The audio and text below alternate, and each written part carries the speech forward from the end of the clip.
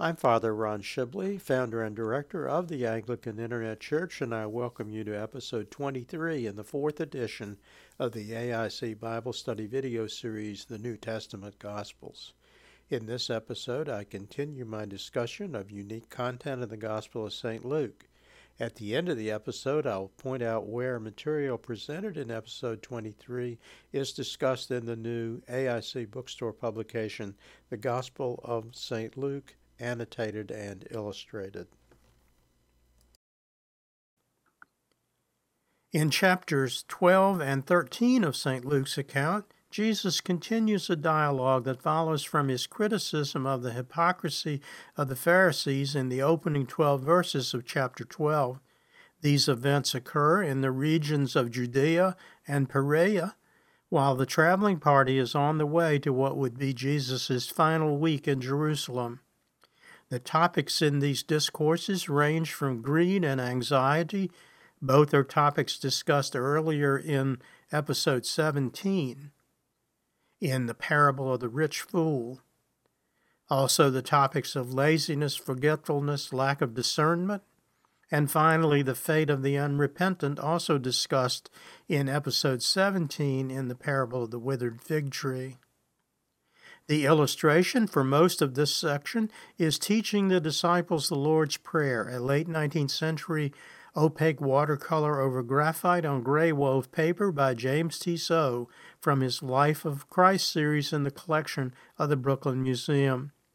The scene was described in Luke 11, 1-4 at the start of this series of dialogues. Jesus' reference in verse 32 to a, quote, little flock suggests that he was speaking only to the 12. These passages of personal instruction to the 12 are not an assault on wealth or, as in the modern interpretation, an encouragement or glorification of poverty. Neither should they be understood as instruction against hard work or the obligation to take care of self and family, as St. Paul instructed in 1 Thessalonians 4, verses 11 and 12. What these passages are is divine wisdom, taught to the 12, and in some cases to the multitudes, on the theological discipline of discernment, which is the ability to distinguish between important and unimportant things. Jesus will make this clear first to the 12 and separately to the multitudes in verses 49 to 59. The illustration is Jesus teaching an illumination in colored inks and gold on parchment on the Beatitudes from the Codex Bruchsal 1, folio 17v, Badische Landesbibliothek, Karlsruhe, Germany. Speaking directly to the 12 in verses 22 and 23, Jesus said in the Hebrew couplet style of one verse followed by the same concept in a different form in the second verse, "Do not worry about your life, what you will eat, nor about the body, what you will put on. Life is more than food, and the body is more than clothing." The remaining verses in these moral discourses include variations on the same lesson, but in them, Jesus uses different metaphors. How God provides for the ravens, which neither reap nor sow, in verses 24 and 26, lilies, which neither toil nor spin, in verse 27, and the grass of the field, in verse 28a. Before I move on to Jesus' reassuring summary to the 12 in verses 29 to 31, I want to address verse 28b, which sometimes causes puzzlement among modern readers, in which Jesus uses the phrase, "O you of little faith." To understand this half verse, readers should recall St. John's account of his own visit to the empty tomb in John 20, verse 8, noting that it was only after finding the empty tomb that he and St. Peter believed. And also from St. John's Gospels, the conversation he reports between Jesus and the disciples, especially St. Thomas, in John 20, verses 24 to 29. In those verses, John revealed that they only believed after They had seen either the empty tomb or the resurrected Christ. Simply put, he knew their thoughts and reservations. The illustration is a small Byzantine icon in tempera and gold on panel, The Incredulity of Thomas, painted in the 14th century and rediscovered only in the early 1960s in the collection of the Monastery of the Metamorphosis, Meteora, Greece. In the summary in verses 29 to 31, the subject is the mistake of focusing on material things at the expense of heavenly things, meaning the kingdom of God. When listening to these passages, you should call to mind the petition in the Lord's Prayer concerning daily bread, the true meaning of which is not literal bread, but all things which are truly needful. The illustration for this and the remaining slides is John preaching to the multitudes, an engraving by Gustave Doré from his Grand Bible du Tours, published in 1866 and in France, with an English edition in the same year at London. Doré's artwork shows Jesus addressing the multitude, but in verse 22, St. Luke's narrative indicates these verses were directed only to the 12. Do not seek what you should eat or what you should drink, nor have an anxious mind. For all these things the nations of the world seek after, and your Father knows that you need these things. But seek after the kingdom of God, and all these things shall be added to you. In verse 32, Jesus sought to reassure them.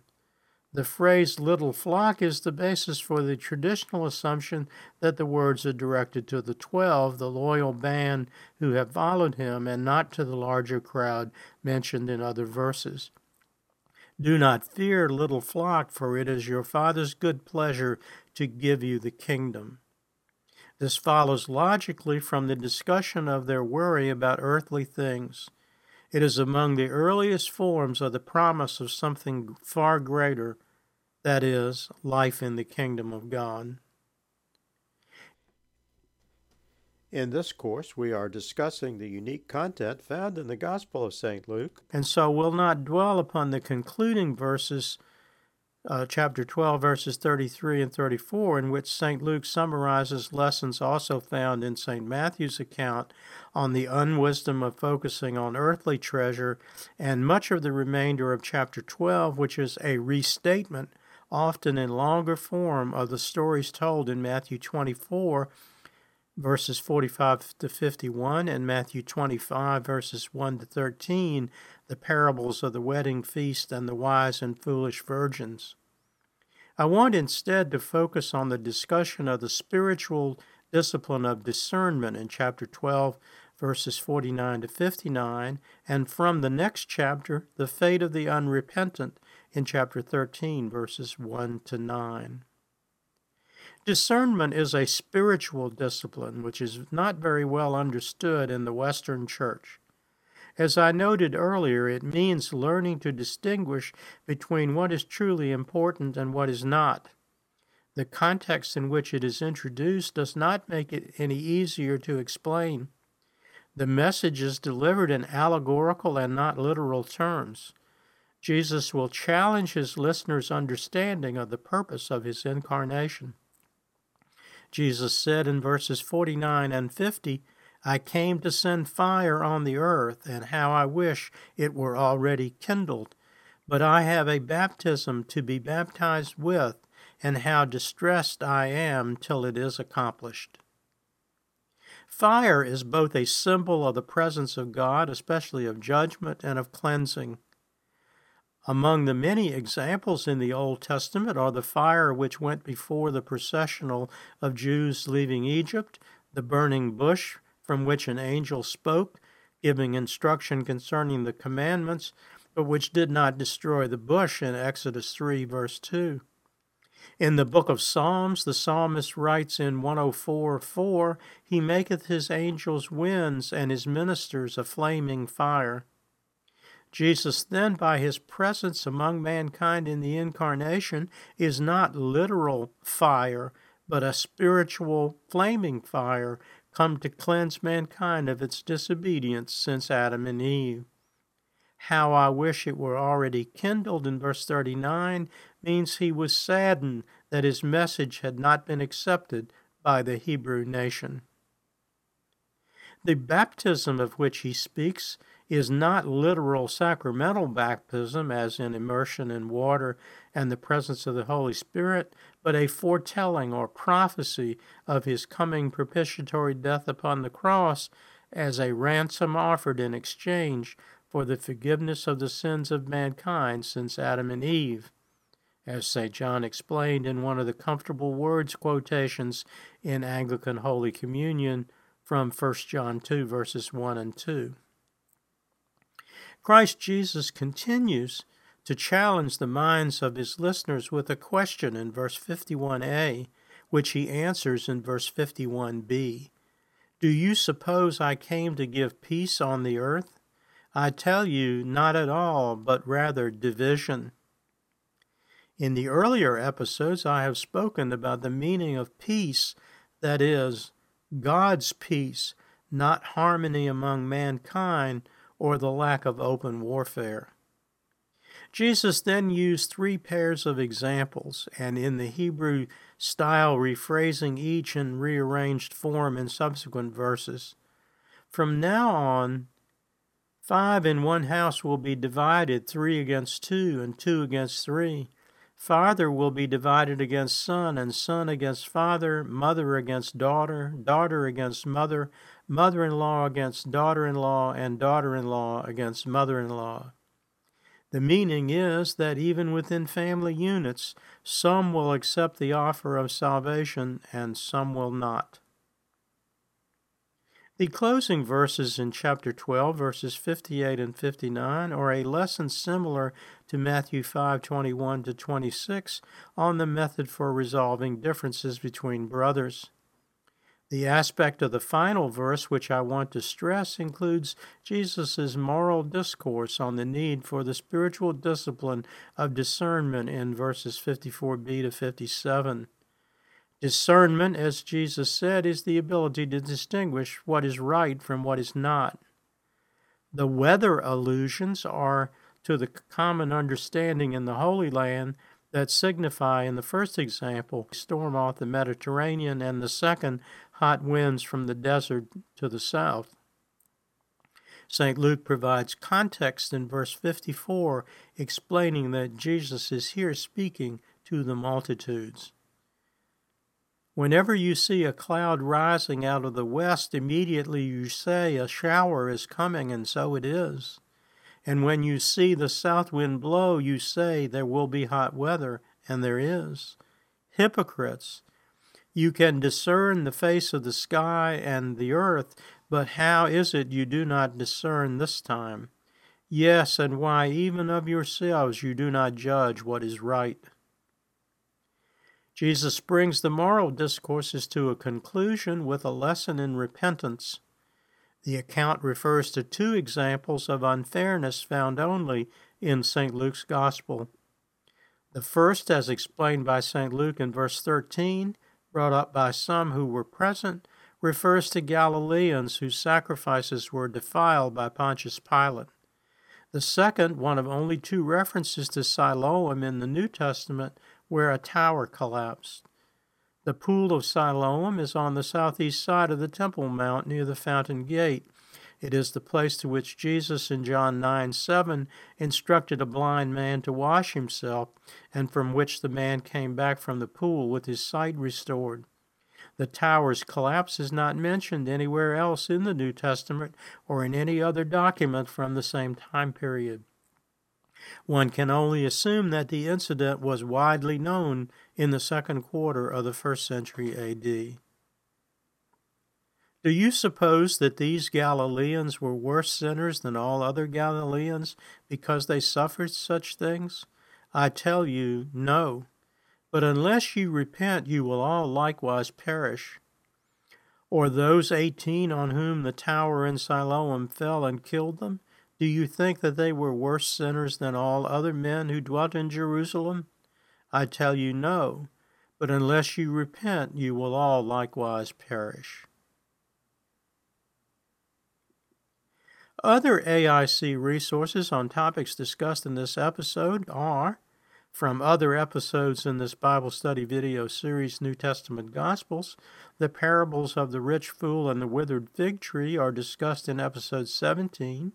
St. John's account of Jesus healing a blind man who was sent to the pool of Siloam is discussed in episode 37, and the incredulity or disbelief of Thomas in episode 41.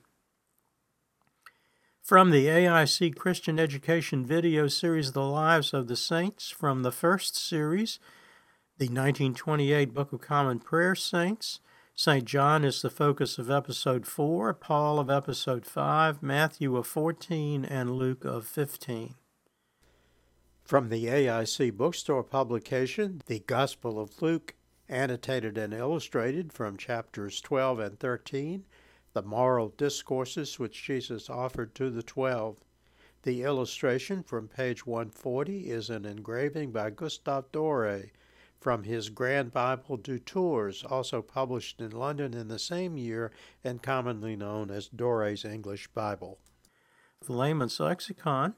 Words and phrases of interest for this episode are Abba, covet/covetousness, discernment, faith, father, fire / cleansing fire, heaven, judgment, kingdom, virtues, and wisdom. In the beliefs of the Anglican Church, the commandments and their use in the 1928 Book of Common Prayer are discussed on pages 49 to 56, with the 10th commandment against covetousness on pages 55 to 56. Finally, there is Father Ron's blog, which is accessible using links at the top and the bottom of each page. Entries in the blog usually include an illustration. The direct URL address for the blog is www.anglicaninternetchurch.net/blog, with blog in all lowercase letters. By clicking on the Follow Anglican Internet Church legend in the right-hand column, and afterward entering your email address, you can receive notice of each new posting from our site host, WordPress.com. Please be assured that we do not share information with any other organization. Thank you for joining me for episode 23. Next time, in episode 24, I will continue with part 5 in my discussion of unique content in the Gospel of St. Luke. Until next time, may the Lord bless you and keep you. May the Lord make his face to shine upon you and be merciful to you. May the Lord lift up his countenance upon you and give you peace. Amen. Glory be to God for all things. Amen. This program has been a presentation of the Anglican Internet Church. We invite you to visit our website and use its resources at www.anglicaninternetchurch.net.